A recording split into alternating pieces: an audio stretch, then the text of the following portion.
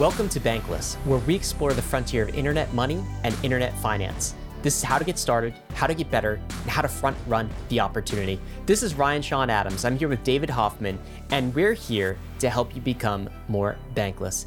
David, Brian Armstrong on the podcast, CEO, co-founder of Coinbase. What an episode. What a conversation. What were some of your thoughts coming out of that? I really liked the way that we actually structured the podcast. Started talking about Brian the human, Brian with the person with the values and visions, and then turned that right into how that turned into a company called Coinbase. You might have heard of it. And then, of course, a number of the things that have gone around in the recent news cycle, Coinbase's fight with the regulators, their new NFT platform, their new NBA and WNBA sponsorships, a lot of things happening in the world of Coinbase, and also a lot of things happening around the world of Coinbase, including banks feeling scared, Mark Zuckerberg turning Facebook into Meta. And then, of course, we finish again with a conversation about Brian Armstrong towards the end as a crypto veteran of the 2010s, what he thinks the 2020s will look like, and why he seems to be immune from this cycle of founders that create something, get wealthy, and get lazy and then get disrupted. That's not Brian. Coinbase is yet to be disrupted. So what keeps him going? Why is he still here fighting this fight? And overall, just a nice look into both the person behind the company and also the company itself. Yeah, I love that. And I love, by the way, you just patted ourselves on the back for a brilliantly structured podcast agenda flow. It was at that, David. I really do think that it was a fantastic conversation. We got to know Brian a bit more, got to understand Coinbase. That's really what I was looking for out of this conversation. Is I sort of wanted to not explicitly ask the question, but I sort of wanted to find out, is Coinbase going to be the DeFi-friendly exchange, the DeFi-friendly crypto bank, or should we wait for another? That was kind of my question going into this. And that's very much why we started with values. And I feel like we've got a ton of values. The bankless movement has a lot of values alignment with where Brian was going to go. And the thing that probably impressed me most was his answer when you asked him the question of, hey, Brian, how can we make sure that Coinbase doesn't just become one of the legacy banks that we all hate already, right? And his answer to that was exactly what I hoped he would say. Right. Maybe to his detriment, I guess, to his own, right. It was not the rational self-interest. It was more the founder willing to take a risk, here's how I hope the world plays out sort of answer. And I've got a lot of respect for that type of an answer. So overall, this is very bullish, I think, on Coinbase's dedication to the bankless ecosystem, the DeFi ecosystem, open, credibly neutral protocols, the things that we care the most about on our program. So yeah, I think you guys will really enjoy this episode in unpacking all of these thoughts. We also talked about NFTs as well, the new NFT platform. We touched upon the regulatory situation in the US.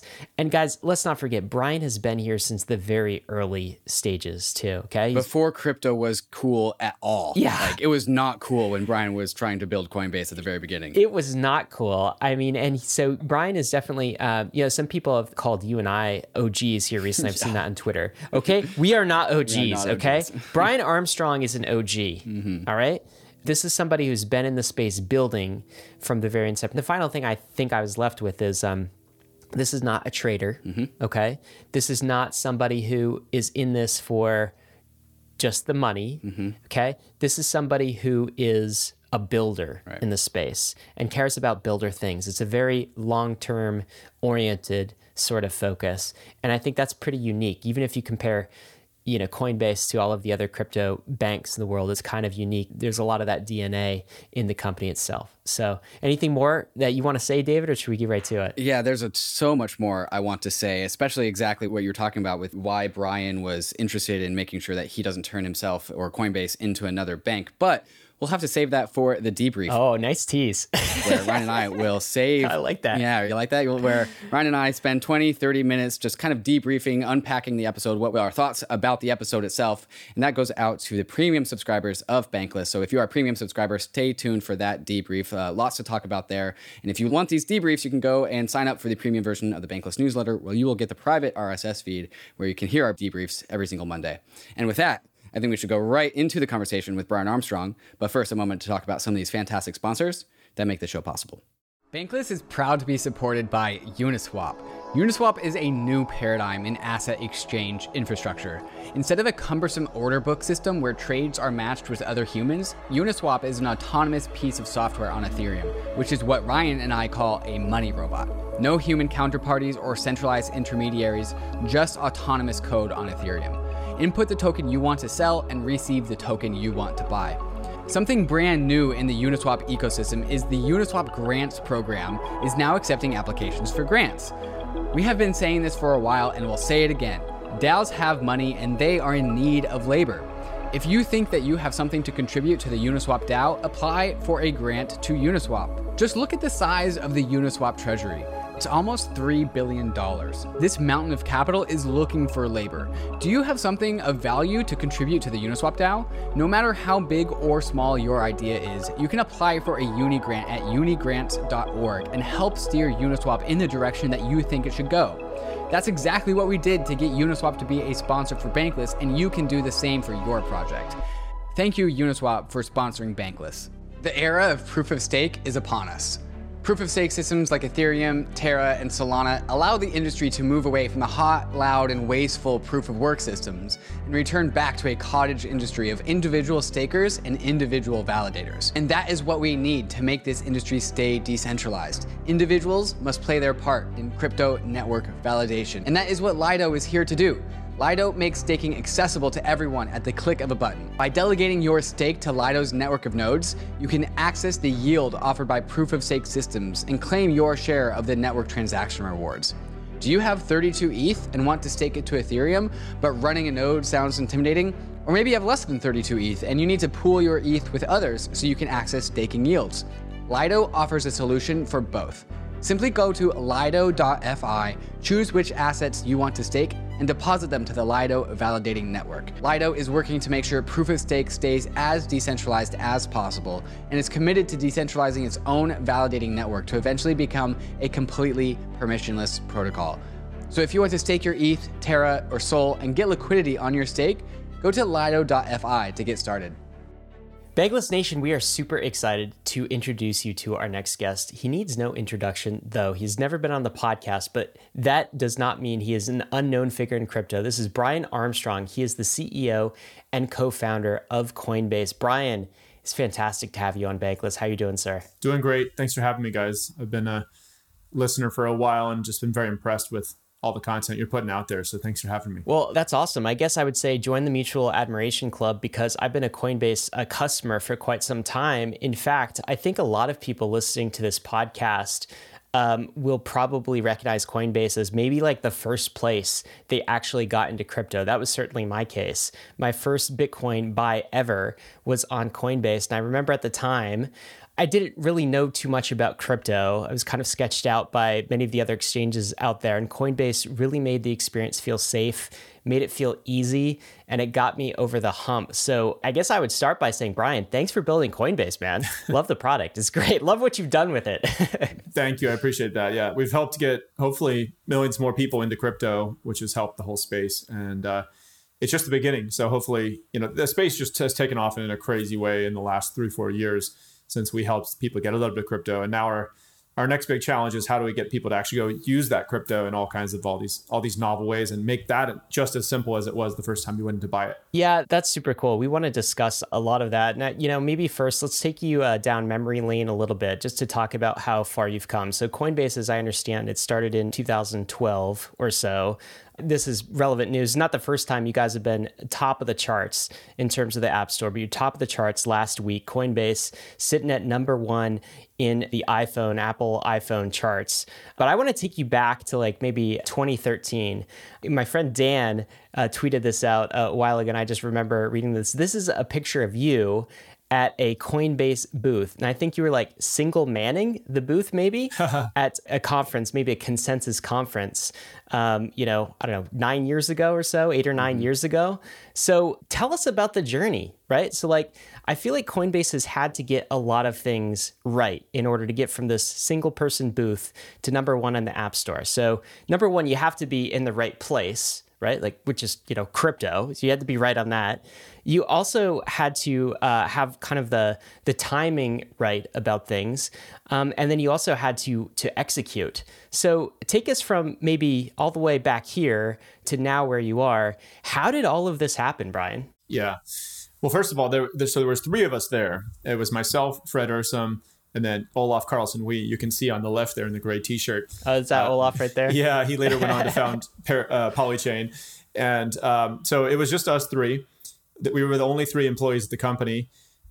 Those gray T-shirts we were giving away there, with some kind of terrible design probably that I threw together at the last minute, got, probably off 99 Designs or something like that. And if anybody still has one of those, actually, that'd be funny to post like on Twitter. They're probably collector's items now. But, it was a very scrappy operation. As you can see, we had just a couple T-shirts in a little booth. Most of the companies who were at that original Bitcoin conference, don't exist anymore, but the people are still around in some way, shape, or form. And so it felt like the Chaos Computer Club, if you think about the early days of like Steve Wozniak and Steve Jobs. And anyway, it had a very kind of, kind of altered vibe to it that was a little weird, but it was very cool. And so how did we get from there to here? I mean, so many steps along the way. I mean, basically we were three people at that time just trying to make something that customers wanted. And the original idea that I had for Coinbase was when I first read the Bitcoin white paper, I was like, hey, this is cool. It's kind of like the internet. It's a new global decentralized protocol for moving information, or not just for moving information around, but for moving value around. And as somebody who had studied economics and computer science and was kind of excited about creating more freedom in the world, that really caught my attention. And so the first thing I thought to do was the only thing I could think of to do was, all right, well, this technology is really cool, but how do we make it easier to use? So why don't I make a really simple hosted Bitcoin wallet? That was the very first idea I had. And my analogy at that time was like, kind of like GitHub, is a very simple way to use Git, or Gmail is a simple way to use email. It's all hosted, it's in the cloud, so you don't have to worry about security and backups. And I had this thought like, someone's probably going to make a Bitcoin company like that, like the Gmail for Bitcoin. And I started tinkering around with it on nights and weekends and applied to Y Combinator. And so suddenly we had a little bit of seed funding. We had 2 employees, and here I was at this conference. So, right around that time, we really didn't have any traction. We had no users. I called people who would sign up for the site. I'd post a link on Reddit or somewhere like that. Hey, come check out this Bitcoin wallet I'm making. And some people would sign up, but they would never really come back and keep using the product. And so I called a couple of the people who had signed up. I just emailed them and said, hey, I built this app. Can I get on the phone with you? And I remember asking them, why didn't you come back? And people said, well, I thought it was pretty good, but like, I don't really have any Bitcoin. And so I didn't have any Bitcoin to put in the wallet. I remember asking them at one point, a little light bulb went off, and I was like, well, if we put a simple buy button in there, would you have bought some? And they're like, yeah, probably, because it's kind of hard to get. And so that led us on a bit of a journey to go get a bank integration and figure out some compliance stuff and integrate with an exchange, and eventually made a very simple buy button. And from that moment, Coinbase started to really grow quickly. And it actually got to a place where we were not pushing the boulder up the hill every day. The boulder started to roll down the hill, and we started to chase after it as fast as we could, with customer support inquiries and keeping the website up and getting enough working capital into the business to keep it running. So that was how it got started. I'll pause there because there's a million other things to get to where we are today, but that was the beginning. Yeah, I think we're going to talk about a lot of those dots and like where we are today and also where you're going. But like, I'm also curious about this thread, because this is also, I think, a conversation a little bit about you, Brian, like, why you founded Coinbase and the reasons for it and the values, your DNA that's kind of imbued in the company. One thing that's interesting about that story is, so Olaf was at the booth, Fred was at the booth. They have both gone on to fund incredibly successful firms in the investing space, like funds in and of themselves, which is absolutely fantastic. You've stayed at Coinbase, though, and you've continued to build. So I guess my question is like, why did you start the thing in the first place? And what's made you stay? Yeah, great question.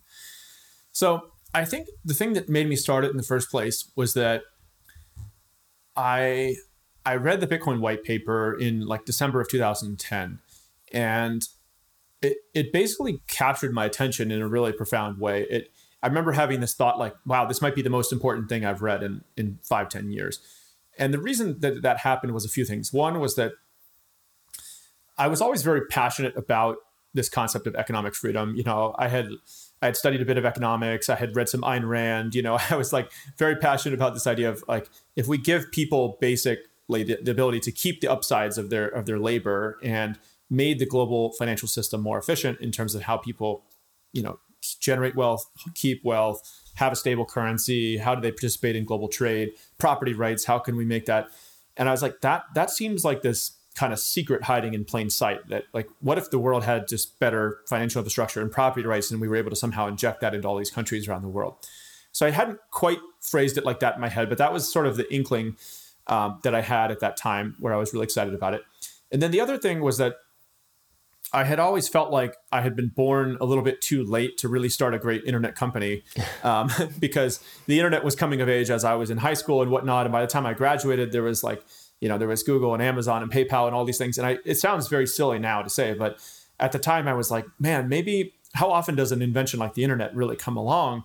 I wish I had been there in the formative stages of the internet to start one of the early internet companies. That would have been so cool. And so when I saw the Bitcoin white paper, I was like, this is like maybe the next internet, And I had always wanted to be an entrepreneur. Even in high school, I was starting little things with my friends. Most of them were not very successful, but the Bitcoin white paper was this moment where I was like, all right, I might be crazy. My friends all think this is kind of silly, but I want to start something that's impactful and has an impact on the world. And this feels like it might be the next big thing. And it just aligns with my values. Like I want there to be more economic freedom in the world. So this could be the kind of thing that I could get into for like 10, 20 years or more. So then you asked, I guess, why am I still here? Yeah.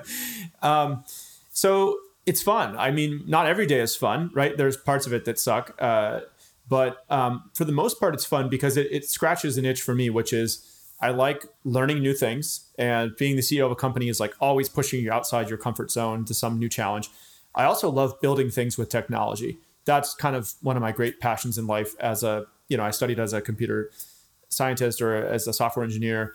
And I just love building things with technology as a way to improve the world. Like even if, I retired or I was like stuck in a cabin by myself in the woods for like 10 years, I probably would just try to build things. That's like who I am. And so it scratches that itch. And it basically, as Coinbase grows, we have more and more resources and people to try bigger and bigger things, to try more ambitious things, to try more impactful things. I want us to eventually get to be having 1 billion people accessing this open financial system through our products every day. And that's fun. So as long as it's fun, I don't see myself changing on that dimension. But I'm really happy also for a lot of the early people at Coinbase, including Fred and Olaf and dozens of others who went on to start crypto investment funds, other companies in the space. Like one of the things I'm really proud of is that Coinbase has spawned a lot of startups in the crypto space. And that to me feels like, okay, we had this nexus of culture in the very, very early days, which helped educate a lot of people about this. And then they went on to do even greater things. And that's, by the way, that's still true today in an even bigger way.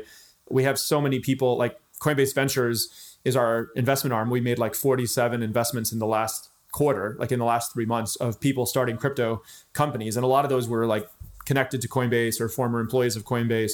So I feel like the ecosystem is just in the very early days. It's just, hopefully the Coinbase mafia keeps growing out there. Yeah, it definitely does. I mean, we've spoken to a number of members of the Coinbase mafia. I guess Antonio, the founder of DYDX, maybe most recently, but you guys are definitely, spreading. I'm curious about values, right? So you mentioned sort of the feel of like circa 2013 in crypto, where it felt sort of homebrew compute club, sort of felt like very chaotic and very interesting. Yeah, sorry, homebrew, that was the name of it. The chaos is something else. It's a security conference. Yeah. So I want to ask a question about so I think people come to crypto for different reasons, right? In like Bankless, we often class, there's tourists, there's sort of mercenaries, and then there's like settlers, right? And some people are here for the money. Some people are here for the tech, hard problems, that sort of thing. And some people are here for the values, right? And I'm curious to hear, because I think you can really plot the trajectory of an individual based on the reason that they're actually here. I recall reading an interview, I think this was Forbes, of an exchange founder. This was a recent Forbes article in October. And the interviewer asked him the questions like, hey, if you could abandon crypto and just trade like orange juice futures, would you do it? And his answer was yes, right? Like, I'm kind of here for the money, right? Now, I want to give that money to philanthropic causes. I believe in altruism, but I'm not actually here for crypto values. So I'm curious, when it comes to Brian Armstrong as like the reason you're in crypto, and you had to rate money, tech, and values, which comes first on your list? Yeah, so I think it started with values for me. I love the tech also. I mean, look, money is great. I think that it gets a bad name. People think, oh, well, it's just profit driven. I'm a capitalist at heart. I think probably a contrarian view, even in today's climate, but I think capitalism is a force for good for the world. And if you accumulate capital, you can do even better things to improve the world. So I don't want to shy away from capital at all. But the thing that certainly got me excited about crypto in the first place was the values. It was really this idea that it just never made sense to me. Like, why does every country have some small number of people with their fingers on the dials manipulating the currency? That seems like a huge conflict of interest, especially since we got off the gold standard in the 1970s with Nixon and all that. And actually, I spent a year living in Buenos Aires, Argentina in 2009, and I got to see firsthand what it looks like, a country that had gone through hyperinflation, where it was not just a little bit of an issue. It was a massive issue. And inflation is like this really insidious thing because it actually erodes wealth from the poorest people in society. Like, wealthy people can buy assets that adjust for inflation, like real estate that's guaranteed scarcity, or they can buy stocks or whatever. But poor people are holding their money in cash, and it's really like a tax on the poorest people in society. So it's this completely unethical thing. It's hiding in plain sight. Like, most people in the world don't really quite understand or appreciate what it is because they've never lived in a higher inflation country like outside the US. Although, frankly, the US may be in danger of becoming a higher inflation country here, which is something we could talk about too. But that was something, I had worked at Airbnb as an engineer, and they were trying to move money into and out of 180 countries around the world for their business. And I got to see just how inefficient it was. And if you compare it to things that we know of and use in tech, like email or WhatsApp or web pages or whatever, if you send a WhatsApp message, it goes anywhere in the world. It doesn't care what country you're in. Not every country is using their own proprietary messaging system. That would just be silly. There's not a tax at the border when it crosses, and it arrives instantly, right? But money is not like that. It's like every country of the world has their own proprietary system. It's like not super interoperable with the other countries. There's a high fee whenever you move the money. There's also delays. And so I just think of it as this huge unnecessary friction on the world economy, which is how money moves and how everybody's on a proprietary system.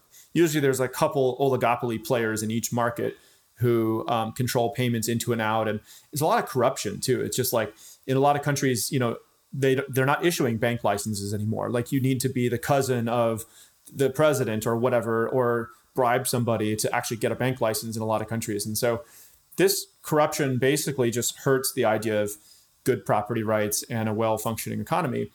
And I experienced it as an entrepreneur. I experienced it at Airbnb. I experienced it while living in Buenos Aires, Argentina. And so I had just like kind of felt it viscerally that this was unfair, And so that's what got me excited about crypto. I was never really a trader or anything like that, to be honest. I was more of like a tech guy.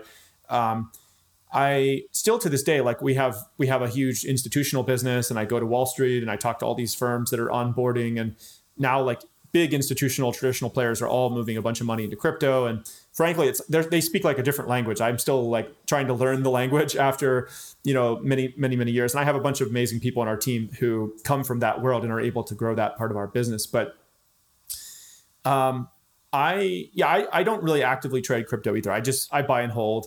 I'm in the camp of like, I never really want to sell Bitcoin or other crypto that I own, like, unless I need to buy something specific. So I feel like this is the future of the financial system. I think in 20 years, it'll be a substantial portion of global GDP. And I'm in it to create more freedom. That's what I'm all about. So there's no Brian Armstrong meme coin portfolio, degen portfolio out there then. You're a buy and hold guy. No, I mean, look, there's a lot of, one thing that kind of bugs me about the crypto industry at times is like, I do think there's too much focus on like short-term thinking and get rich quick and all that, like the Lambos and all that. I think it's unhealthy because first of all, a lot of people are just going to get in for the wrong reasons, and then something's going to crash and they're going to lose money, and that's not good for any of us. That's what really pisses off regulators and people like that as they come in. Hey, this consumers aren't being protected, right? So I've always tried to think of this as long-term thinking. How do we ensure that consumers have appropriate disclosures? How are they making, well-informed choices, like dollar cost average in with a small amount of your net worth and hold for the long term? And it's not really about the speculation too. It's about how do we actually use this stuff for more and more parts of the economy? Because as we get more and more people actually using crypto, everything else makes sense. It's no longer speculation. And the good news is that that's finally happening. I can't tell you how many years I would go to conferences and people would ask me these questions like, so when are the use cases coming? And like nobody asked me that question anymore. It's like tens of millions of people in the United States alone, and not mention the world, are using crypto for a lot of stuff now. So I feel like that ship has sailed, which is really good. Brian, one of the themes we like to explore the most on Bankless is how the values of the person impacts the things that they create, whether that's networks or companies in your case. And so how have your values that you've learned throughout your time in Argentina and just being a human in this world, how has that come to impact the drive and the vision of Coinbase? Because Coinbase is very famously a tunnel vision company, as in they have the future of the world that they want to see manifest and then have that, future version actually be manifested. So how have your values come to become instantiated inside of Coinbase? And then what are Coinbase's values if they all are different than yours? Yeah, it's a great question. So, I think actually companies really demonstrate the values of the founders. It's not all companies have founding CEOs still, because they move on sometimes, but really, especially in startups and any company that still has a founding CEO, there's a very direct link often to the values of that person. I think that's true in our case as well. So one of those examples of our values, and by the way, you can look up online. We used to distinguish, these are our values. This is our culture doc. I eventually just combined those, and so now we call it just our culture doc. If you Google Coinbase culture, you can find a list of them. But some of the areas, I'll just talk about how those manifest inside the company. So one of them is this idea of long-term thinking and just not cutting corners. So we really try to be the most trusted brand in the space. That means focusing on cybersecurity. It means focusing on compliance, proactively working with regulators. It means not trying to add every coin under the sun. We were very thoughtful about doing rigorous analysis about securities laws and compliance and all this kind of stuff. By the way, to our own detriment. Sometimes there was times where I would have said, oh, man, can't we just make everything available and let the market decide and we'd have more innovation? But, we do want to create trust. And so it's always, I think, taking the balance of those. Other stuff that came from me. So I love efficient execution. I love it when companies get rid of bureaucracy. People get a lot of high quality work done quickly. They do that in a bunch of ways. They do it by not letting a bunch of tech debt accumulate. They do it by having really clear communication. Like one thing you'll notice if you come to Coinbase is almost everybody is a very clear and concise communicator. I'm kind of obsessive about that. I also love this idea of companies really are only as good as their products, and the products come from the people that are there. And so we have this idea of championship team at Coinbase. We try to just only hire people where we're a hell yes. It's not like if you're not a hell yes, you're a no in terms of hiring. I mean, there's a bunch of others, but one last one I'll mention is that I really love this idea of continuous or repeatable innovation. And so a lot of companies, I think they get one product to work and they're kind of a one-hit wonder, and they're like, okay, let's just scale that thing. And I really wanted Coinbase to be a multi-product company that kept building new stuff. I was very inspired by Google and Amazon in this regard. And so what we do is we take 10% of our resources and we put it towards venture bets or moonshot type bets. And so a lot of things have come out of that, Coinbase Wallet, our self-custodial wallet came out of that. Coinbase Commerce, we're launching our NFT thing next. And so I never want us to be a company that kind of gets complacent and rests on our laurels and says, oh, we're so great because this thing is growing around the world. It's no, technology always moves faster, and there's always going to be some new thing on the horizon that's going to come disrupt us. So let's always be building the future, with 10% of our resources while we're putting the rest towards more adjacent bets or the existing core infrastructure. You don't want to neglect that either. So those are some of the values that have crept in that kind of came from me and the early folks. One of the hard things about coming to understand how this industry works and what it is for people who are just learning about it is that the definitions and lines around crypto are very, very blurred. Like, is it a security? Is it a commodity? And that's not just a conversation about the assets, but also about the companies inside of the space as well. And so I want to ask, with the vision of Coinbase now kind of in the listener's head, what does Coinbase want to be when it grows up in the next 5-10 years? Because is it a bank? Is it a tech company? Like, now you guys have this NFT platform. You would never see a bank have an NFT platform. And so, like, what is Coinbase? What is it trying to aspire to be when it is in its, maximally successful version of itself?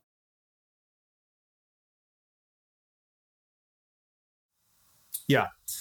Yeah. So I think of it as a spectrum. There's financial service companies on the left, like banks. And then there's tech companies to the right of that. And then if you go even further, there's crypto companies. I think crypto companies are like the next evolution of tech companies. And so we want to be a crypto company. I'd rather be a tech company than a financial service company, but I'd rather be a crypto company than a tech company. And I think the best tech companies are going to all become crypto companies. So in your mind, Brian, this is like an evolution, right? It's like bank, tech company, crypto is kind of along an evolution. You don't see Coinbase as being somewhat in between a bank and a financial company. You see it being sort of this third thing, this more evolved state. Is that right? Yes. And that, I should be clear, that's aspirational, right?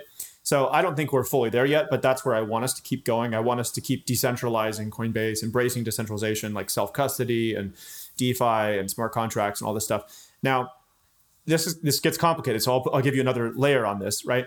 So our core business today, which generates most of our revenue, is a regulated financial service business. So how can these things be compatible? Well, the way I think of it is that, to get all the fiat money in the world, into crypto, into this new crypto economy, we have to build a reliable bridge between that Finance 1.0 and Finance 2.0, right?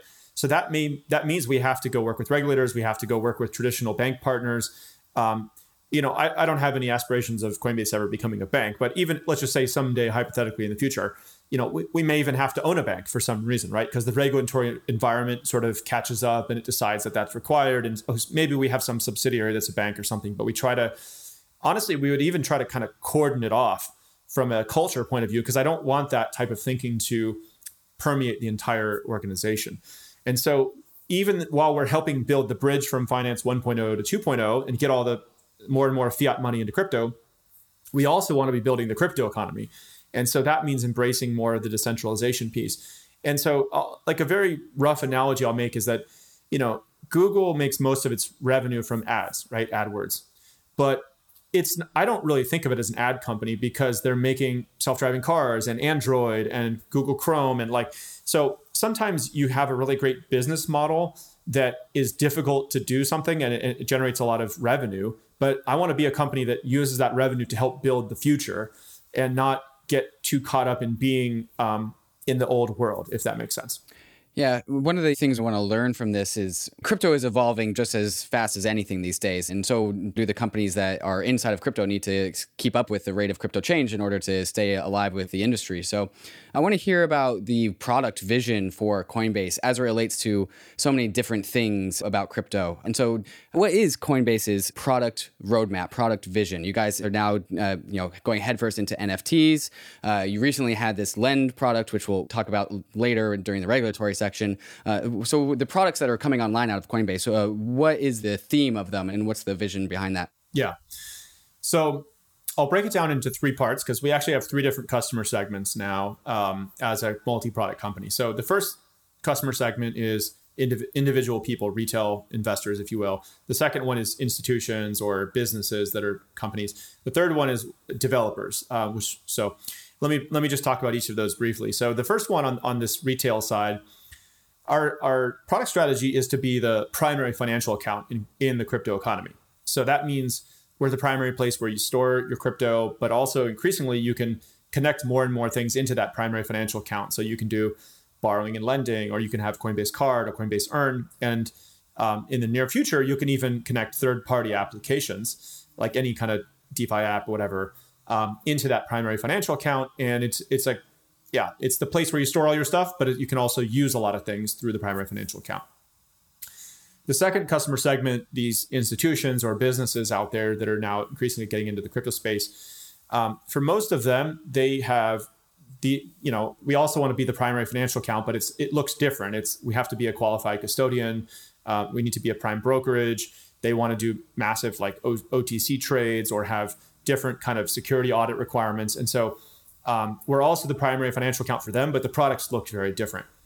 In the third customer segment, these developers, this is where we want to be kind of more like AWS for crypto. So we're taking a lot of the services that we've built out internally at Coinbase, which power our products, like how we talk to all these different blockchains, how we custody, how we trade, how we do staking, and even identity and logins and stuff. And we're exposing those through these services via Coinbase Cloud. That's our product for developers. And so what we hope is that can be sort of a tool that thousands of other crypto companies or non-crypto companies can use to integrate into the crypto economy. And they don't have to store the crypto with us. They could be doing a self-custodial wallet built on top of that, or they could be building their own custody, or it could be like, Reddit has like these kind of a wallet now with these different tokens and different subreddits. So I think in the future, most startups are going to use crypto in some way, shape, or form. A lot of big companies like banks and whatnot are trying to figure out how to integrate crypto into their products. And they don't all need to come directly to Coinbase. Hopefully they can also use Coinbase Cloud to build a lot of that stuff. So that's a lot of the stuff on our roadmap. We're also doing a lot of international expansion, by the way. So we're trying to get more and more global coverage. And we're trying to do this, the 10% venture bets I mentioned with the repeatable innovation to build cool new stuff that it all plugs into the primary financial account.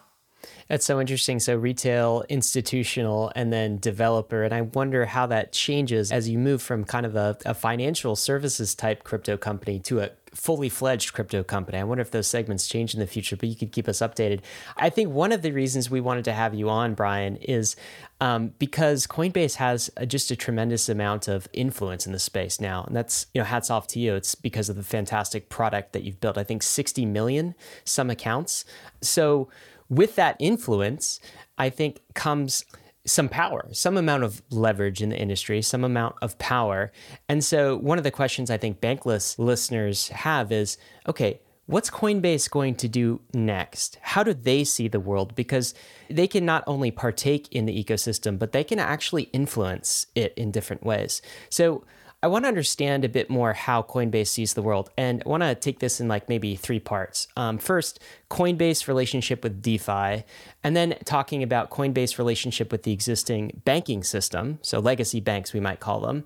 And then third, Coinbase's relationship to the big tech companies of the world, right? So those three parts in your mind. But let's start with DeFi, okay? So what's interesting about Coinbase's vision and about DeFi's vision is some of the visions are kind of complementary, right? So you mentioned being able to do things in crypto, like lending, like staking, like borrowing, like trading, right?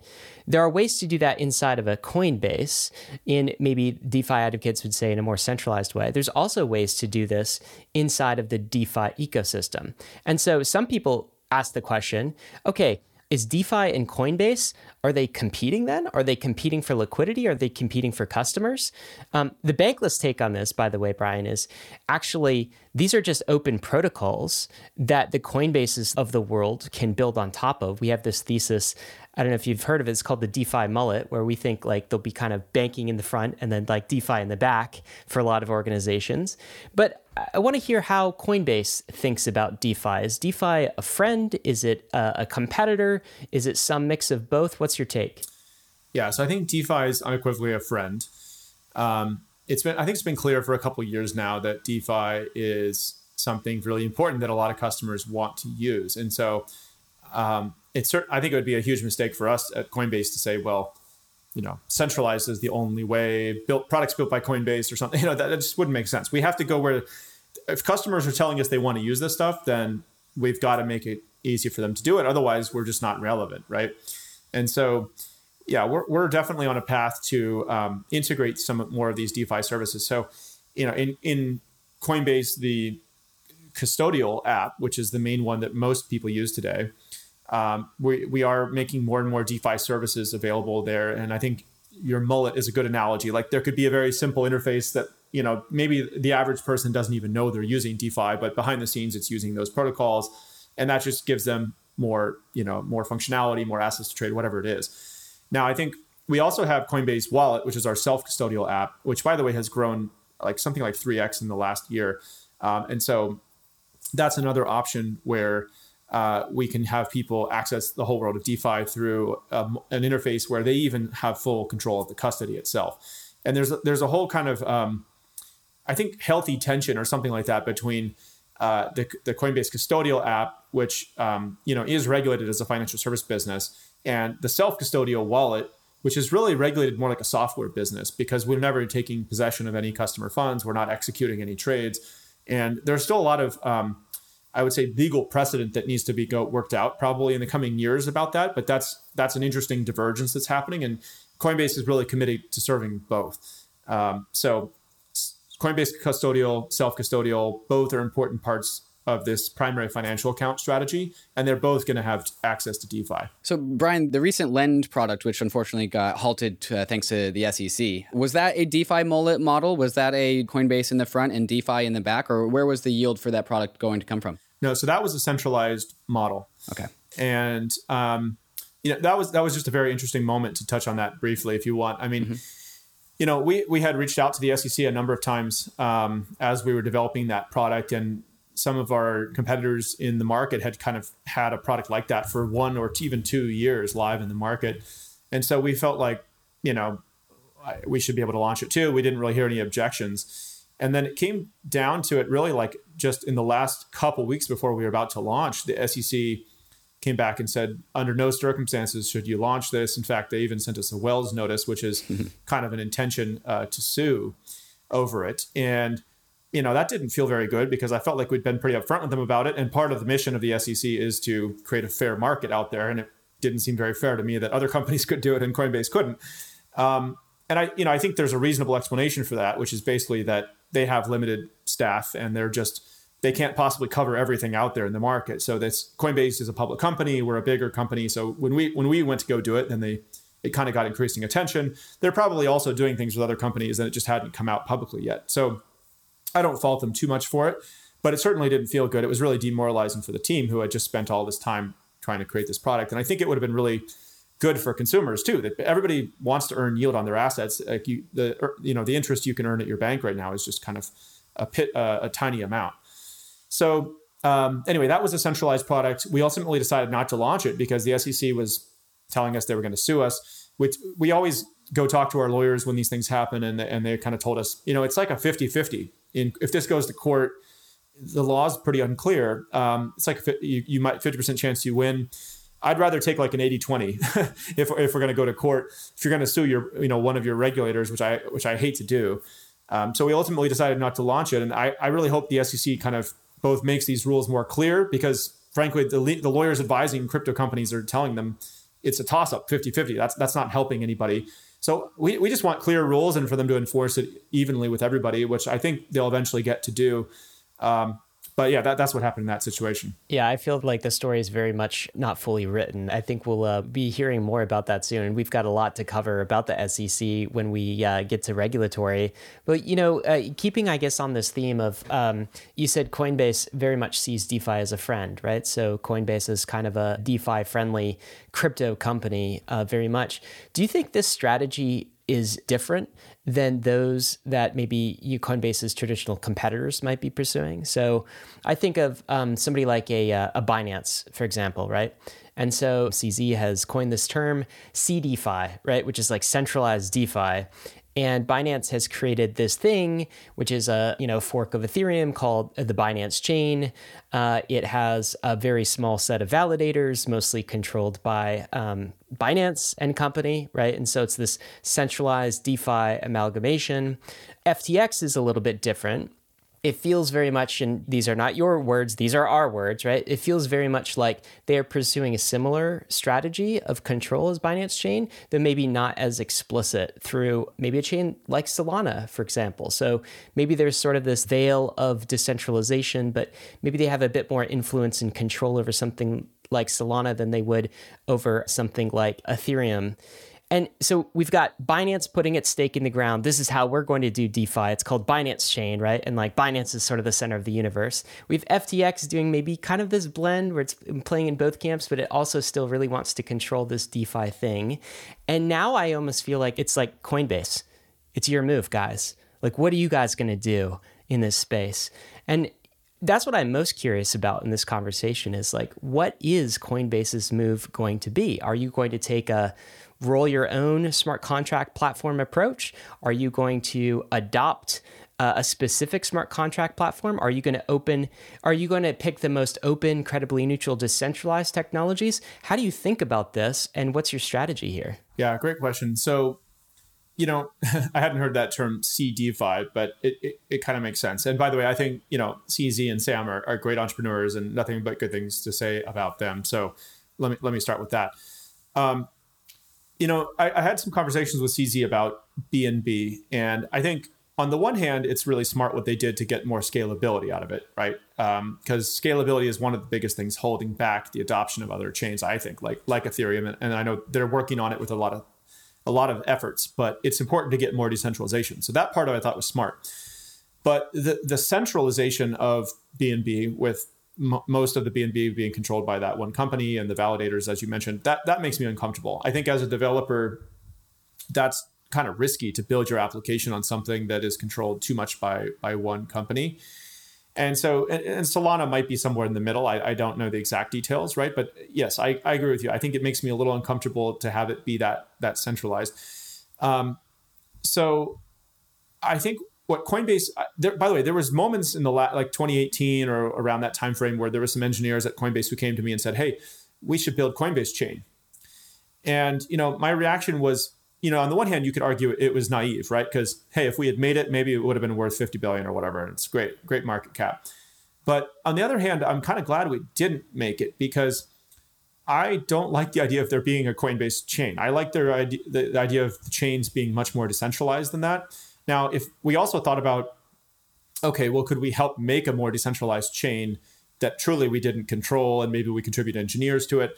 But whenever we kind of looked at that and we got a little closer to making something, I was like, well, that's kind of what the existing chains are doing. I don't know if the world needs another chain at this point. It probably needs one or two of them to just keep making progress on their developer roadmap. And so what we did instead is we built a team of engineers internally. We called it the protocol team. And we're still building it out. It's still a little early, but that's the team that is, their job is basically to go out there and help scale blockchains, not our blockchain, any of the existing blockchains. So, look, you could argue that Coinbase would have another 50 billion on the market cap or something if we had made our own chain. But I'm not in it for just to like print a bunch of money or something. I want this to be adopted globally and last, hundreds, thousands of years as the future of money. And so I don't want us to get too into the centralization of any one chain. So Brian, this protocol team as well, it almost sounds like this team is going to be pouring into and pushing out some public goods. Of course, in like Bitcoin and Ethereum and the ecosystem, there are all sorts of public goods that don't clearly have a monetization mechanism, but that the entire community relies on. Is that what this protocol team is effectively doing, contributing to open source public goods? Yes, that's correct. It's fantastic. Yeah, and it's a little bit like, Google, once they reached a certain size, they had a team working on things like OpenSSL and like these protocols that the whole internet was built on. And they had benefited enormously from that as a company. So it was kind of a way for them to give back. So anyway, that's what we're trying to do with that team. I do think scalability of these blockchains is a huge unlock for the next, 100 million / billion people who will come into crypto. If we can get another couple orders of magnitude of scalability with layer 2 or Lightning or any of these things, then the future is going to be very, very, very good for all crypto. I'm just curious, like you personally, do you have not an official Coinbase position? I expect Coinbase's position is like somewhat chain agnostic, somewhat, kind of neutral, right? But you definitely support open source and decentralized chains. But you personally, Brian, do you care which chain wins here? Like, is there a difference in your mind between an XRP and a Bitcoin or a Binance chain and Ethereum gaining traction? What's your take on that? Yeah, so I mean, we're chain agnostic as a company, as you said. I hate to get too involved in these because I do think there's a lot of like holy wars in the crypto world. Yes, whereas I'd rather, as you all know. So I mean, I would rather we all were just a little more cooperative here and just tried to help get the whole thing going. Everyone is sort of like shilling their own book a little too much. But do I care? I mean, I care that the platform that most crypto gets built on is decentralized. It's developer friendly. It's going to help. It's going to scale. I care about stuff like that. I think it just will make the whole industry more successful. But I also think that, even though Coinbase is kind of a big company in crypto, it's not like I don't think I have the hubris to say I could sway it one way or the other. Like the market is going to tell us what it wants to use. And I think developers are smart. By and large, developers are building on top of the systems that have the right properties. And so that's where the market's going to go. And I think we're going to be followers there, not really helping shape it too much. Brian, sometimes I think people forget that developers are economic players as well, right? You talk about this kind of like economic freedom. Well, developers choosing on what platform to develop on, that is a massive vote of confidence, right? They're basically deciding, here's where I'm going to live and like open up my shop. And that is a huge vote of confidence for any chain or any ecosystem they choose to build on. Yeah. I mean, that's going back to the internet. That's why developers got so excited about the internet, was like, why would you want to build your app on some proprietary system where it could just get taken away? People were tired of, like, if you built a Microsoft Windows app and it got really successful, Microsoft would just clone it, right? Or actually, Microsoft, people forget the history of this, but on our board, is Mark Andreessen, who built the first web browser. And he tells us all these funny stories, him and Ben Horowitz, about like, in the early days of the internet, Microsoft actually tried to create their own proprietary internet. It was called, I think, Microsoft Network.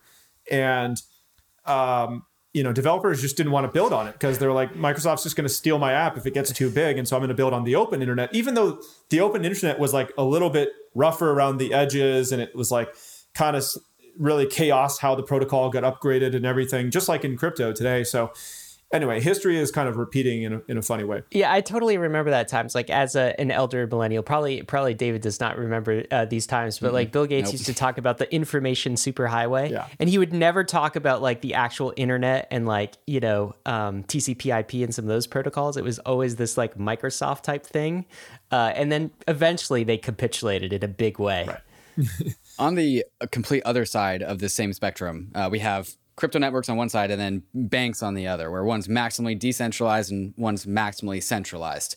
And Bankless wants Coinbase to eat all the banks. I want to be able to deposit my checks into Coinbase. I want direct deposit, routing numbers, account numbers. And that's hopefully what we see. I don't know if that's actually like, an explicit vision of Coinbase, but that's my vision of Coinbase. And so at the same time, I also don't want Coinbase to just become another bank. Yeah. And so, Brian, can you ease our minds about like if and when Coinbase does eat all the banks, why should we still be optimistic that Coinbase doesn't turn into the thing that it ate? So, I mean, this is a really interesting trend just in history where if you look at the history of all networks, by the way, there's a great book on this called Master Switch. And it talks about like the television networks and radio and the telegraph, and like it goes back through all the history of these different networks. And the history of it is basically when something starts off, it's very fragmented. There's a lot of upstarts. The people operating on this new network, like the incumbents kind of laugh at them because it's so unreliable and quirky. And then eventually the new network is the next S curve, and it basically starts to consolidate as it gets bigger, and becomes monopolistic players. Then they turn evil, and then the next network has to come along with it, new entrants to come disrupt it, right? So by the way, every day, every week at Coinbase, I flip between worrying about, oh my God, we're so slow and big, and there's some new startup that's just going to come eat all of our lunch. And then the next week I'm like, okay, we're going to become too big in crypto. And then how do I make sure like somehow it doesn't turn evil, like somewhere in the organization? You do that too, huh? Yes, exactly. Mm-hmm. So, and there's a funny thing that happens, by the way, if you ever, once you found a company that gets beyond, say like 300 or 400 people, like Dunbar's number is 150 people. So you can imagine once you hit 500, there's people that you've never met inside the company, right? And so occasionally as a CEO, we're about 3,000 people today. You encounter something in your own company where you're like, how could that have ever happened inside the company I founded? Oh my God, Brian. Sometimes David and I meet people and we forget they've been on our podcast. Embarrassingly enough. Okay. Yeah, so exactly. So it happens. Anyway, there's a whole that's how, once you get bigger, you have to kind of really put down in writing and like articulate what are the values in the culture, and then find ways to communicate throughout larger orgs. So anyway, it doesn't work for you to meet everybody individually anymore. But okay, so getting back to your main question. So yes, I mean, I do think that Coinbase we're already seeing people start to use their Coinbase account as an alternative to a bank account. We have Coinbase Card, so you can spend at merchants. We just launched this feature. We put out an announcement about Coinbase payroll and direct deposit and everything, which is coming soon. So there'll be a way to do that. But I think the real answer to your question is that more and more of crypto is going to go to self-custody. I actually think that self-custody is probably the future, longer term. It might be, some institutions and people are probably going to think that's crazy because like they're just getting into crypto into the centralized way, which is where they're most comfortable, and that'll have a major tailwind behind it for decades to come. But I think the way that self-custody, as it gets safer and safer to store your crypto there without some accidental loss of your coins, maybe there's like social recovery, or there's multi-sig, multi-party computation type solutions. Basically the apps need to get better, easier to use, safer. And then that's the real safeguard against, Coinbase ever becoming some giant company that starts to look more and more like the banks that it sought to improve upon. And the other thing is having a founder CEO really helps, right? So, I'm not good at everything in the world, but one thing I can do at Coinbase is I can help sort of say, hey, this is why I started the company. And so I can speak with a certain moral authority. It's like, we're not going to do that. Why not? Because that's not why I started the company. I don't have to give any other justification, right? Whereas you can imagine like a professional CEO who comes in, who's like accountable to Wall Street, quarterly earnings and above, they may start to think about the company differently. Now, that's great. I'm not planning to go anywhere. I want to be with Coinbase a long, long time. Eventually founders do pass away, right? And it's an interesting question to think about. How do you build a company culture that survives a second and a third founding, right? Like Apple after Steve Jobs, or Amazon after Bezos, or whatever.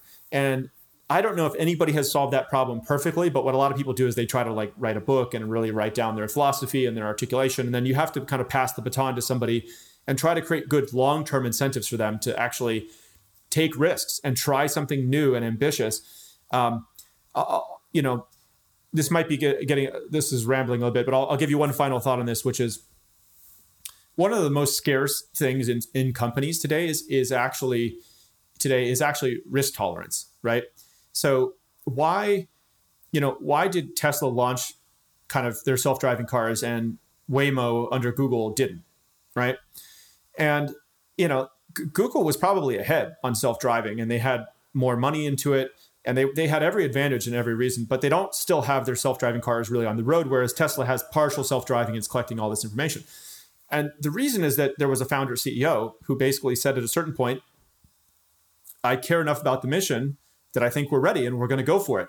And I guarantee you there was some lawyer or somebody at that moment who was probably telling him, don't do it. It's not ready. If somebody dies in the first week, the company's over. And it's scary. And so if you're a professional CEO, you're thinking about, well, what is my career trajectory and my next job and all these things. But if you're a founder or CEO, you're thinking, if we don't accomplish the mission, what's the point? Why did I do all this work? Like, that's the only reason. I don't care about my next job. I just want to accomplish the mission. So risk tolerance in a weird way is a very valuable thing. And I think about that as a founder CEO. Hopefully that can help us make the right calls as we get bigger and avoid becoming the thing that we've sought to improve on. But ultimately, we're going to have to decentralize so that, can't be evil is better than don't be evil. Just a quick reaction on a lot of things you said there. It's like, I'm actually blown away by something you said there, Brian, because so getting back to the last point, a founder CEO is more risk tolerant, I suppose, because something you said in there is pretty risky for Coinbase's core business model, which is you guys custody a heck of a lot of assets. And you said that you see crypto moving to a world that is more self-custody. In bankless terms, we would call that less banked and more bankless. Mm-hmm. That is the world. That's the mission that we're on as like a crypto thesis-driven media organization. That's the world we want to see. But isn't that against your interests? Like, isn't that against Coinbase's interests to see a world that graduates to self-custody? Can you square that for me? I'm glad you said it, but I'm wondering why. Yeah. Yeah. Aren't you just teaching your consumers how to not need you? Well, so I think you could argue that it works against our interests short term or maybe even medium term, but it's definitely within our interests long term. And the reason is that companies have to evolve, continually be evolving to serve their customers.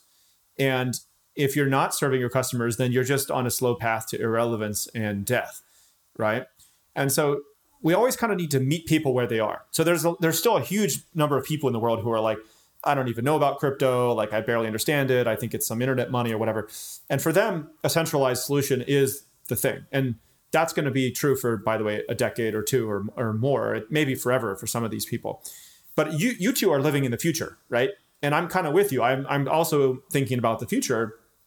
And there's a huge segment today already, but it's going to grow, I think, even bigger, who want to be self-custodial. They want to be self-sovereign. They want to be able to access more and more stuff that allows. And they basically want to live this ethos of like, don't tell me what to do with my own money. You know, it's my money. I should be able to do whatever I want. So, we're able to hold both of these ideas in our head at the same time, basically build for the future and start to build products for that customer segment while also building these products for probably the majority of the world still, which they're not quite that far in their thinking. They're still getting bought into crypto to start with. So we need to make products for both of those markets.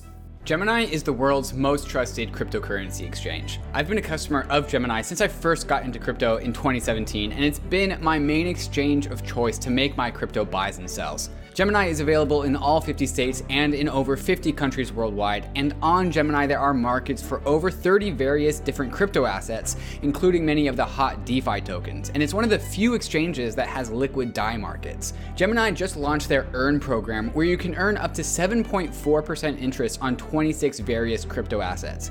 If you're tired of paying fees in DeFi, or you don't want to worry about DeFi exploits, but you still want to earn interest on your crypto assets, Gemini Earn is the product for you. Another product I'm stoked to get my hands on is the Gemini Crypto Back Credit Card, which gives you 3% cash back on all of your purchases, but paid to you in your preferred crypto asset.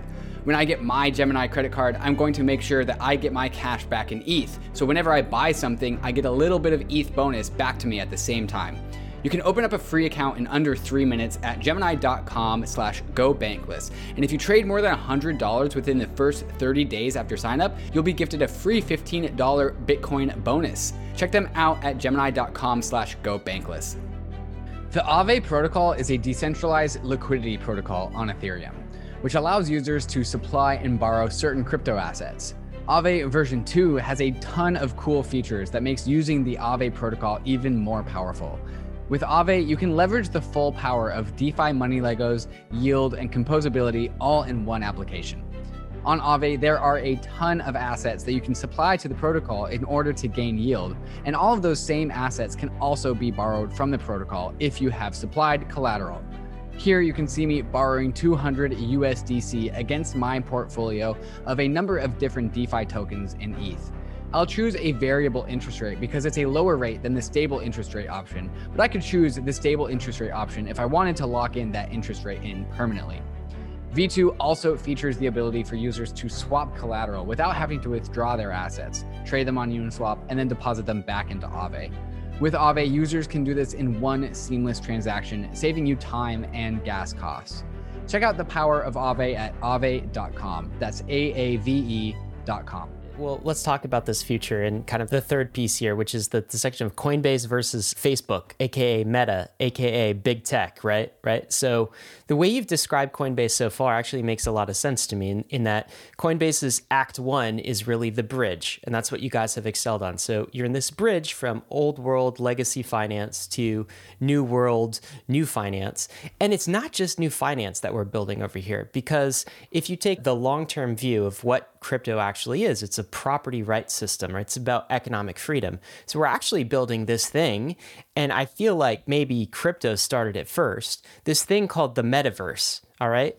Mark Zuckerberg and I think some of the big tech companies want to do something in the metaverse too. I think Mark is a very bright individual, okay? He sees a lot of things before everyone else does. And so he sees this thing called the metaverse and he wants to build that too. I'm curious about your take on Facebook's announcement of basically pivoting the entire company to be a metaverse company. And your take on, does Coinbase actually have a role in building out the metaverse as this sort of this third evolution, this crypto company? What do you think all of this means for Coinbase and your strategy moving forward? Yeah, so I think Zuck it was a brilliant move from him for a number of reasons. And you're correct that the metaverse is something that people have been talking about for a while, and crypto has made a lot of great progress with that, Decentraland and all these things, NFTs. It's not a coincidence, I think, going back to my prior comment about founder CEOs, of the FANG companies, the big 4 or 5 big tech companies, Facebook is the only one majorly doing something in crypto right now. Both with DM, which you could argue is like a little, maybe it was the right thing, the wrong thing, but now with the metaverse, they're thinking about crypto. You saw probably in his announcement, he referenced NFTs and things. I think it's not a coincidence he's also the only founder CEO left at the FANG companies, which is an interesting thing. But I give him a lot of credit for making this move. I think that people probably have concerns about Facebook being Big Brother or something, and like the privacy concerns. And I think Mark's smart. He gets that. You saw he mentioned in his talk that, for instance, they're making it so you don't need to sign into Oculus with your Facebook account and that kind of stuff. But the reason why I think it's smart is that, number one, of course, Facebook, because it's a social media company and it's disrupted so many business models, and it's a mirror of society, both the good and the bad. And so they have all this pressure about deplatforming, and people think they messed up the elections. So their brand has just been getting so much hate that it's people forget. It's kind of like basic psychology. Once you have a label for something, you think of it as something in your mind. So he's kind of now saying, hey, Facebook is not just the blue app, whatever, that you hate. It's also WhatsApp. It's also Oculus. It's also, Instagram and these other things. And so I think it's a great move for him just to rebrand and say that the parent company is now about something bigger to get rid of the hate. I also think it's a brilliant move because VR and AR, I think, is the future of computing. When we went from mainframes to desktops to laptops to mobile. And by the way, a bunch of companies like Microsoft kind of missed the move to mobile. I think that Apple and Google are now sort of missing the move to AR, VR. Totally. Which is funny because they're the ones you'd think they saw how important the transition to mobile was, but now they're missing the next one.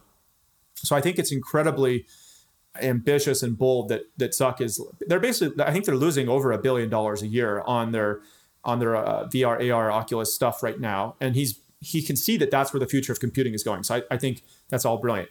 So what role could Coinbase play in this? And not just with Facebook, but every version of the metaverse. Again, we want to be the primary financial account, right? So we want to be the place that people store their digital goods and their currencies. And so we need to make it easy for people to connect their Coinbase account into any version of the metaverse that's out there. And so that's what we're going to do. I don't think we would actually go build like a game or a UI or something like that. But we do want to make it easy for people to store all their stuff in self-custody and Coinbase custody if they want that. Yeah, we're going to get to the NFTs, which is maybe a step for Coinbase into the metaverse in just a second. But, one other thought I had for you, and I wanted to get your take on, is so some in crypto see Mark Zuckerberg entering the metaverse, and you see that as an attempt to kind of co-opt what crypto is doing, basically centralized and control and, become panopticon, the surveillance engine. My take is a little bit different. I actually think because of the credible neutrality of the underlying base layer protocols like Bitcoin and Ethereum that we built, Mark will actually, whether he wants to or not, be forced to build on top of it. In the same way, Facebook was forced to build on top of TCP/IP and all of the open internet protocols.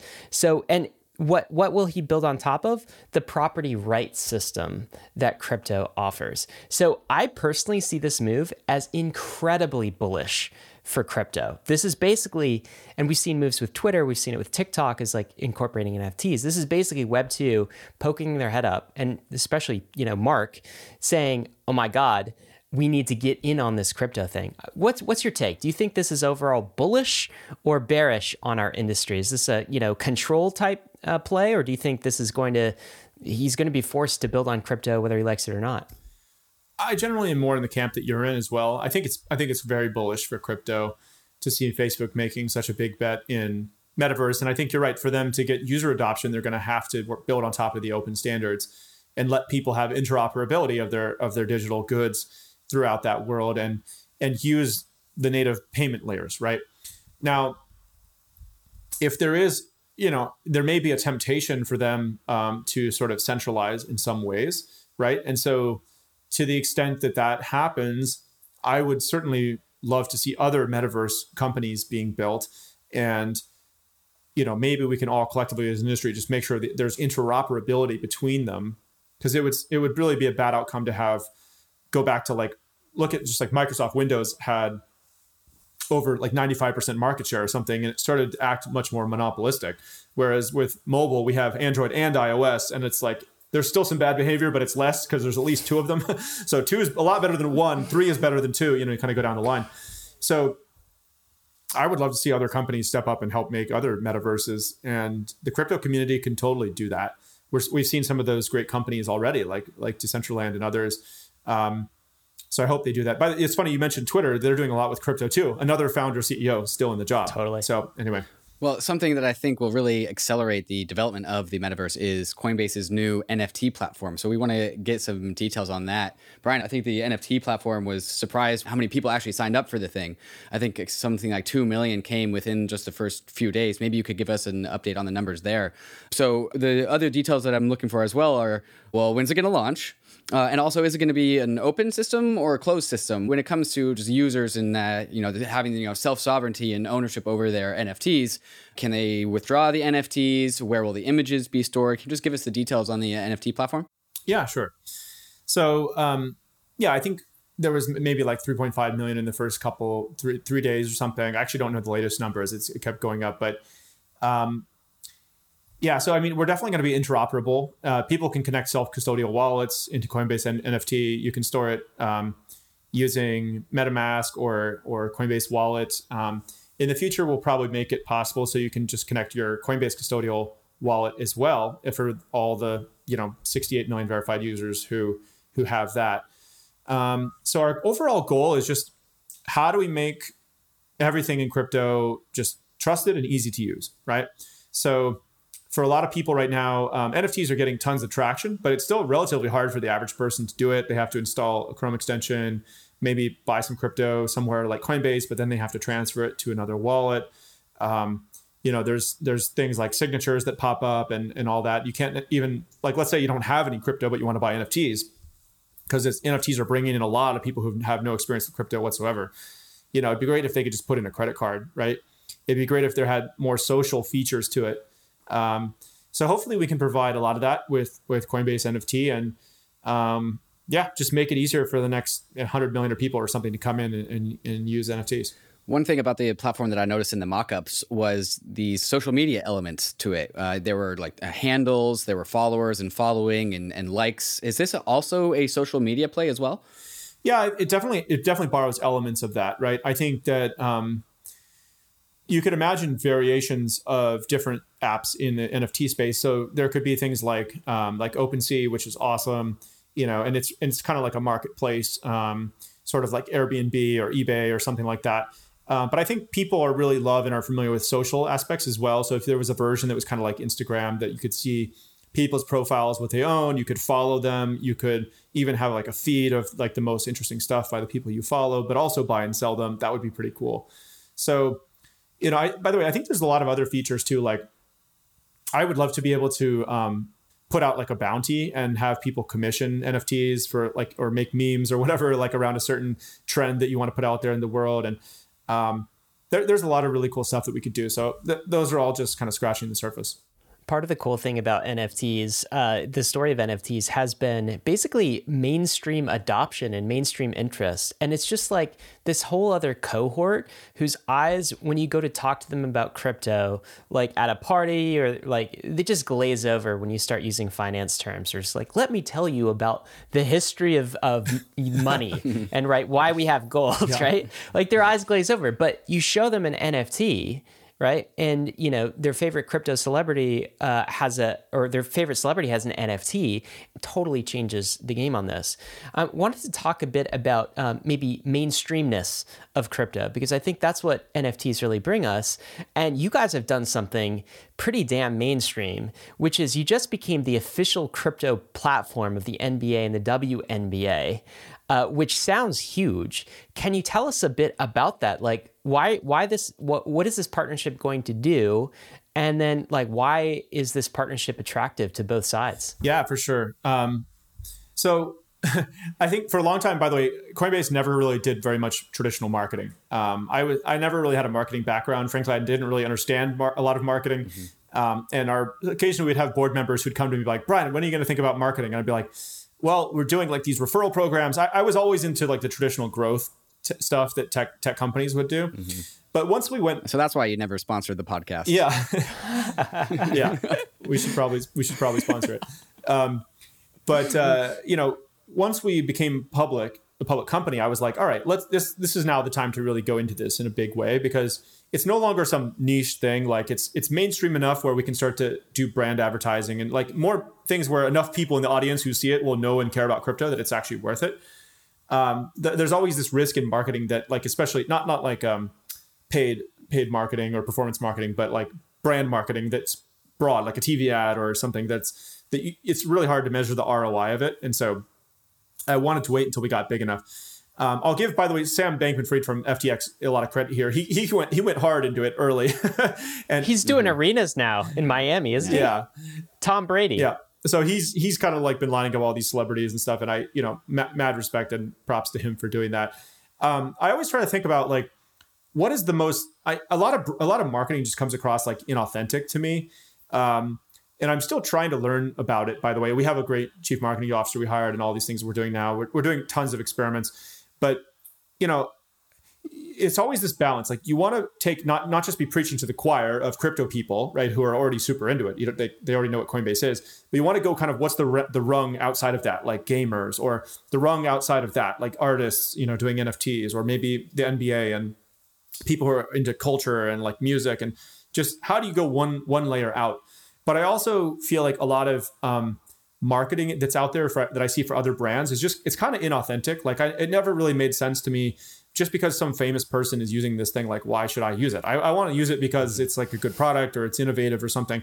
I never know if I'm like just weird in that regard, or if marketing comes across inauthentic to most people. Like I don't actually know. So anyway, we're trying a bunch of experiments. We're doing it hopefully in a way that's really authentic to who we are. We're branching into areas that are outside of the core demographic to get more and more people into it.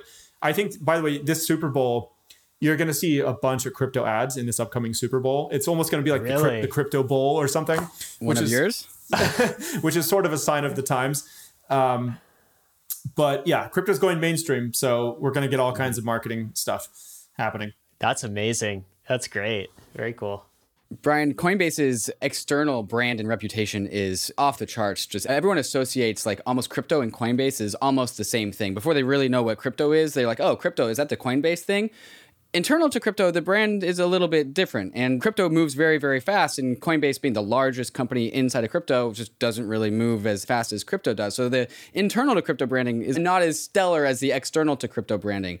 And Brian, and this is where we go from us asking you questions to us making an ask of you. And I think the number one thing that Coinbase can do to just completely accelerate adoption for all of the space, do good for everyone, including their customers, including the internal to crypto branding, is to allow users to withdraw their assets onto layer 2s. These will, because of the layer 1s, especially with Ethereum, with the amount of congestion, it's like dropping people off in the basement of a skyscraper. It's just a bad user experience, especially when the layer 1s are just not meant to be for humans moving forward. It's like dropping them in the middle of Manhattan with no money to like flag a taxi. Right. Right. And so I want to ask, what is the rollout plan, if there is one, for allowing users to withdraw and deposit assets onto like Polygon, onto Arbitrum, Optimism, all these layer twos that are actually supposed to be the nice, friendly environments for users to actually begin doing stuff? Yep. So 1,000% agree. Thank you for the feedback, by the way. I don't have anything that I want to announce publicly like today, but just suffice to say, the team is thinking exactly how you are, and I've been seeing some really cool stuff internally, but hopefully we can share more soon. Cool. It's a great point. Let's talk about regulation for a minute, right? So I think when crypto people talk about regulation, they're like, oh, I thought in crypto, you guys were making this thing that couldn't be stopped. Why are you so worried about regulation? And my reply is always like, I'm not worried that bad US regulation will kill crypto. I'm worried that bad US regulation will kill the US, like actually harm the US. Okay. It'll put this country behind. And as a citizen of this country and a resident, I care that the US does not fall behind. Can you give us like a state of US regulation from your perspective? How worried are you about it right now? And like either bad regulation coming down the pike or just this lack of regulatory clarity? Like, how are we doing? What's the report card in the US? Yeah. Well, by the way, I love that phrasing of it. I think you're right. It's not a risk that it harms crypto. It's a risk that it harms the US. And as a US citizen, I agree. I'd love to see the US not only remain a financial hub, but actually remain on the forefront of all kinds of innovation. That's what's kind of made us strong as a country. So, embracing the internet, like all kinds of things, as opposed to sort of clamping down on it, which is what we saw happen in China and all kinds of things like that. So what's the current state? I mean, look, there's a pretty big gap in understanding between folks that I chat with like you and when I go to DC or even Wall Street and things like that. It's kind of remarkable to me, like we're all one country, but culture and innovation starts in certain pockets, and it takes a while to trickle down to, frankly, the East Coast, and then it takes a while to trickle down to Europe and into emerging markets. So the world is getting more and more connected, but there's still a big gap in understanding. It's also people who just grew up their whole career, like it was in Wall Street, for instance, or in DC. It's hardwired into their firmware, to use like a tech analogy, that it's like, well, the dollar is the currency of the world. How dare you even challenge that? And it must be a scam if anybody does try to challenge it, right? Look at like, Warren Buffett or these people, Jamie Dimon or whatever, has some comments out there, which it's once you reach a certain age, I think, human brains become sort of ossified. It's like, it's hard to accept new ideas.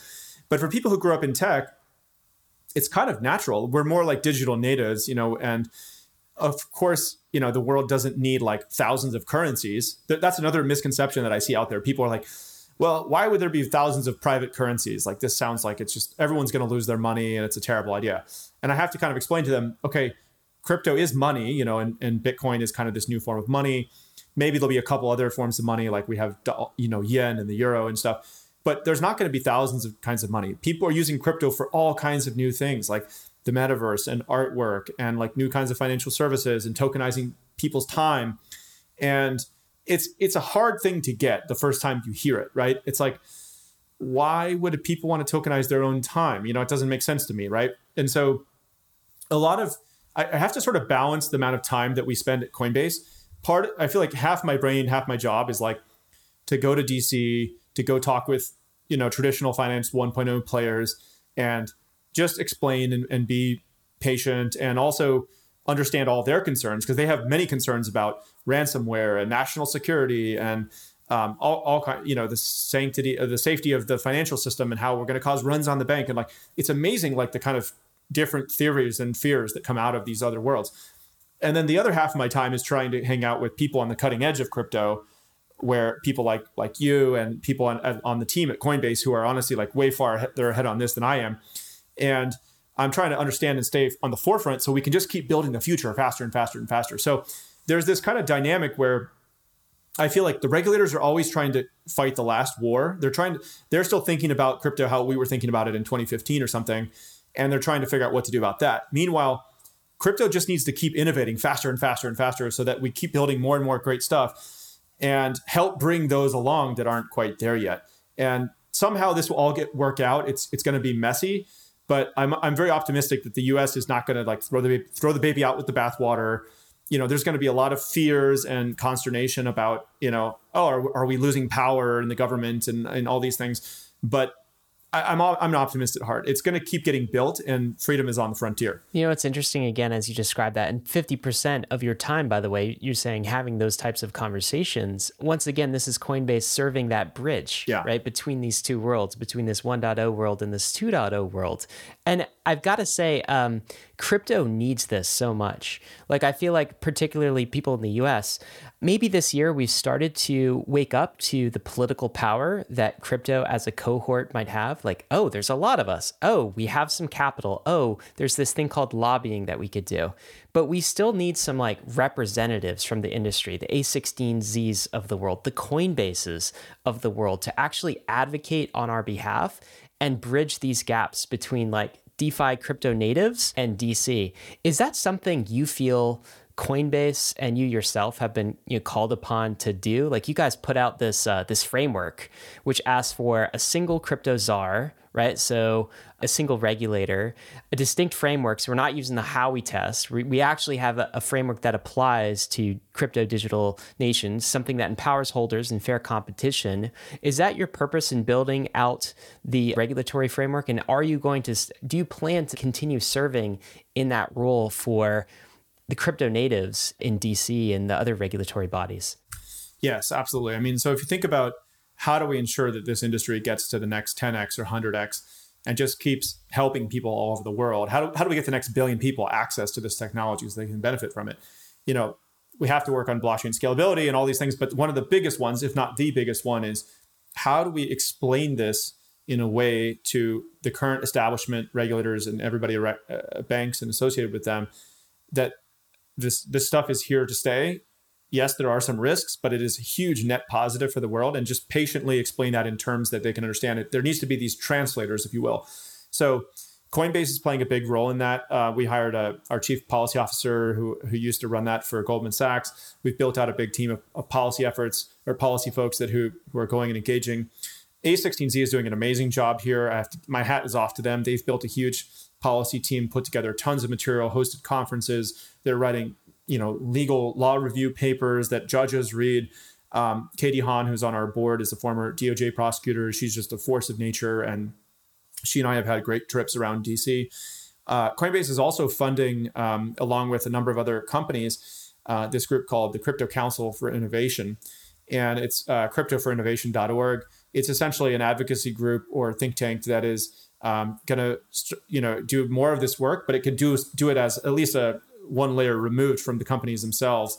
Can go engage with DC and policymakers around the whole world on these issues. So I think that, we're going to have to add another zero to everything that we're doing here, because there's just so many people in so many countries around the world who are starting to think about this, and they just don't have all the information in front of them. And so we can help move the needle on some of these people who are on the borderline. Some people are just going to hate crypto, whether they're on the left or the right. It seems to be a pretty bipartisan thing. It's not really a left or right thing, but some of them just really hate it. We're not going to change their mind for some reason. Others are on the borderline, and we can move their minds. And then there's a ton of big crypto advocates as well in DC and Washington, and we need to hug them tight. Brian, while the SEC was coming after the Lend product and sent you guys that letter that basically informed you that if you released the Lend product that the SEC intended to sue you, me and Ryan on the weekly roll-up, we were all gung-ho for Coinbase going toe-to-toe with the SEC. And for a number of reasons. One, we don't want the SEC to bully us around, but also as an industry, while crypto is very tribal, we're also a complete family, right? So if the SEC goes after Coinbase, they're going after us. They're going after all of us. And so maybe it puts Coinbase into an unfortunate position as they are the representatives of the crypto industry to maybe a little bit too much. But we wanted to see somebody take on the SEC, because if it's not Coinbase, then who? And you talked earlier about it was a coin flip between 50-50 of whether you guys were going to win that battle. And maybe that's not the greatest odds, especially when it comes to, injecting financial capital into paying for these legal bills. But also at the same time, if it's not Coinbase, the next best, biggest company that can take on the SEC are not going to have the same odds as Coinbase. Is that a responsibility that Coinbase even wants to have? And is that a fight that you guys are willing to fight? Yeah. So, I mean, I don't think we want that responsibility, but we do have it. Mm-hmm. And yes, I agree with you. I think that it would not surprise me if in the coming year or two that it does come to some kind of litigation with the SEC. That's not, by the way, that's not the end of the world, right? If they're unwilling to put out just clear rules that everybody can follow, or if we just fundamentally disagree with the rules that they put out, they haven't really put out any clarity like that I've seen, then it is going to ultimately come down to the courts to decide. And that's basically regulation through enforcement, which I think is bad policy. And it's not good for America. But if that's how it's going to end up, then yes, we will engage in litigation. I'd rather pick an 80-20. And I think there's a number of things like that. I think that, we've talked with people like, I talked with the CEO of the New York Stock Exchange. They sued the SEC 5 times and won 5 times. So there's many situations where regulators, I think overall, are good folks that are just trying to do the right thing and they're trying to protect people. And I really respect what they do. But there's other times where it becomes political. They're overly ambitious. They're just trying to grab turf, or they're not interpreting what the actual law says fairly. And we have to go to the courts. And so we're not opposed to doing that when necessary. The thing is, I think, as we've always said on Bankless, this is ultimately a battle for hearts and minds, isn't it, Brian? And so we're at the point in the US where we have 10 to 15% of the population who owns a crypto asset, right? Yeah. What happens when that gets to 20, 25, 30%, 40%, right? Is Congress really going to debate whether a pudgy penguin is a security or not?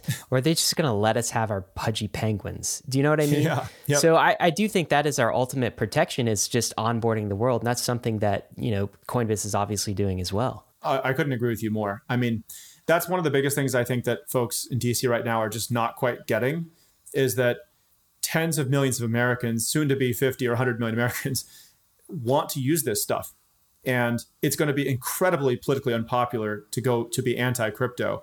I think in the next, 3 years, something like that, someone's going to lose an election over this, and then they're really going to realize it. They're like, "Ooh, don't touch that. That's political suicide." And it's really ironic that, some of these regulators are sort of saying, "Oh, well, we're here to protect the retail investor." And the retail investors are like, "Go away. We don't want your I find it very, very patronizing. Yes. It's incredibly patronizing. I mean, and frankly, I think that the securities laws were created for the right reasons and had good intentions. It's we wanted to protect people. But it's made me question more and more whether, are the securities laws should they still be there today? If we had really been following this, are we actually precluding a whole bunch of wealth creation? Because if crypto today was able to create $2 trillion of wealth creation, and what would it have been if the security laws had been more permissive? And why is it that if you can only invest in private companies if you're an accredited investor, you're already a rich person? I never understood that. It's literally preventing you from getting rich investing in private companies unless you're already rich. It's a regressive tax on poor people. So there's so many things about the securities laws which I think are just broken and not relevant today. And so it may be time to just rethink them. And that's a policy or a concept that probably nobody on the East Coast is thinking about yet. But the average U.S. citizen is starting to wonder if these laws still make sense. My brilliant co-host likes to say, sometimes when they say investor protection, what they really mean is incumbent protection. And I think that's what's happening. Yes, exactly. Let's not forget where there's a revolving door between big banks and a lot of financial service regulators. And so whether consciously or not, there is an incentive for them to kind of protect the traditional players. And that's not American. I think that's quasi-nationalizing private companies and then embedding them, with these certain protections from competition. That's un-American, and I think it's bad for consumers as well. So people are smart. The average citizen is starting to realize this. And that's why we want Coinbase to eat all the banks. Yes, it is.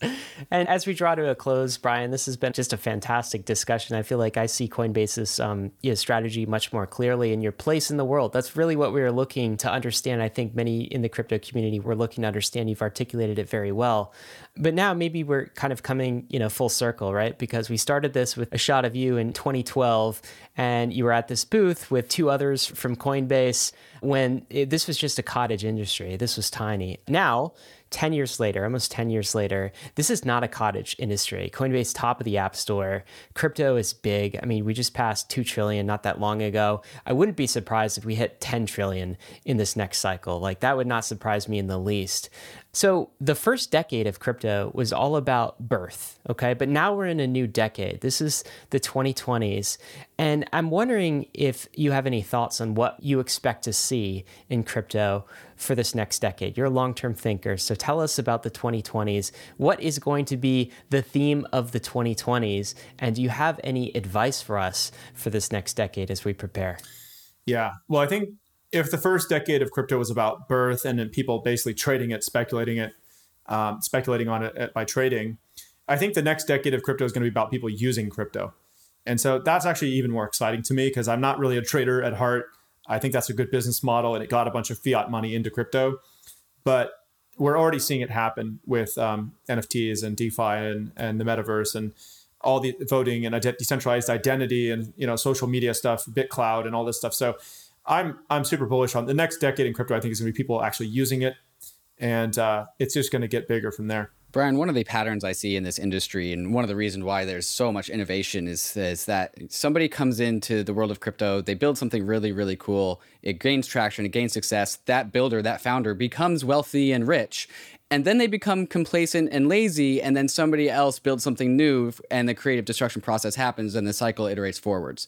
You seem to be immune from that. You've been here since 2013. Is there a time in this next decade, or a time at all, where you consider yourself like, oh, like I did it, like I'm done, I'm going to tap out and when are you going to retire, yeah, Brian? When are you going to retire, Brian? Well, first of all, thank you for saying that. I mean, this is a great note to wrap on, actually, because I don't have any desire to retire. One of my biggest fears, actually, is that, I had sort of an early insight into crypto and I was like excited about it. And that as Coinbase becomes bigger and I become older, that I just start to lose touch with the latest cool things that are happening. And I eventually become this, I would hate to be the Jamie Dimon, of 10 years or 20 years from now, where somebody comes into my office is like, all right, there's this new thing, AI friends or whatever, some crazy idea. And I'm just like, no, that'll never work. We don't do that here at Coinbase, and I always think about this story, so Steve Wozniak, when he built the first prototype of an Apple computer, well, he was an employee at HP, and he actually went to his boss at HP and he was like, I think HP should build personal computers. And his boss ran it up the chain and people said no. And so he left to found Apple. And that's one of my biggest fears is at Coinbase is like some engineer on the team will come in and tell me some idea. And I'm like, that doesn't make any sense to me.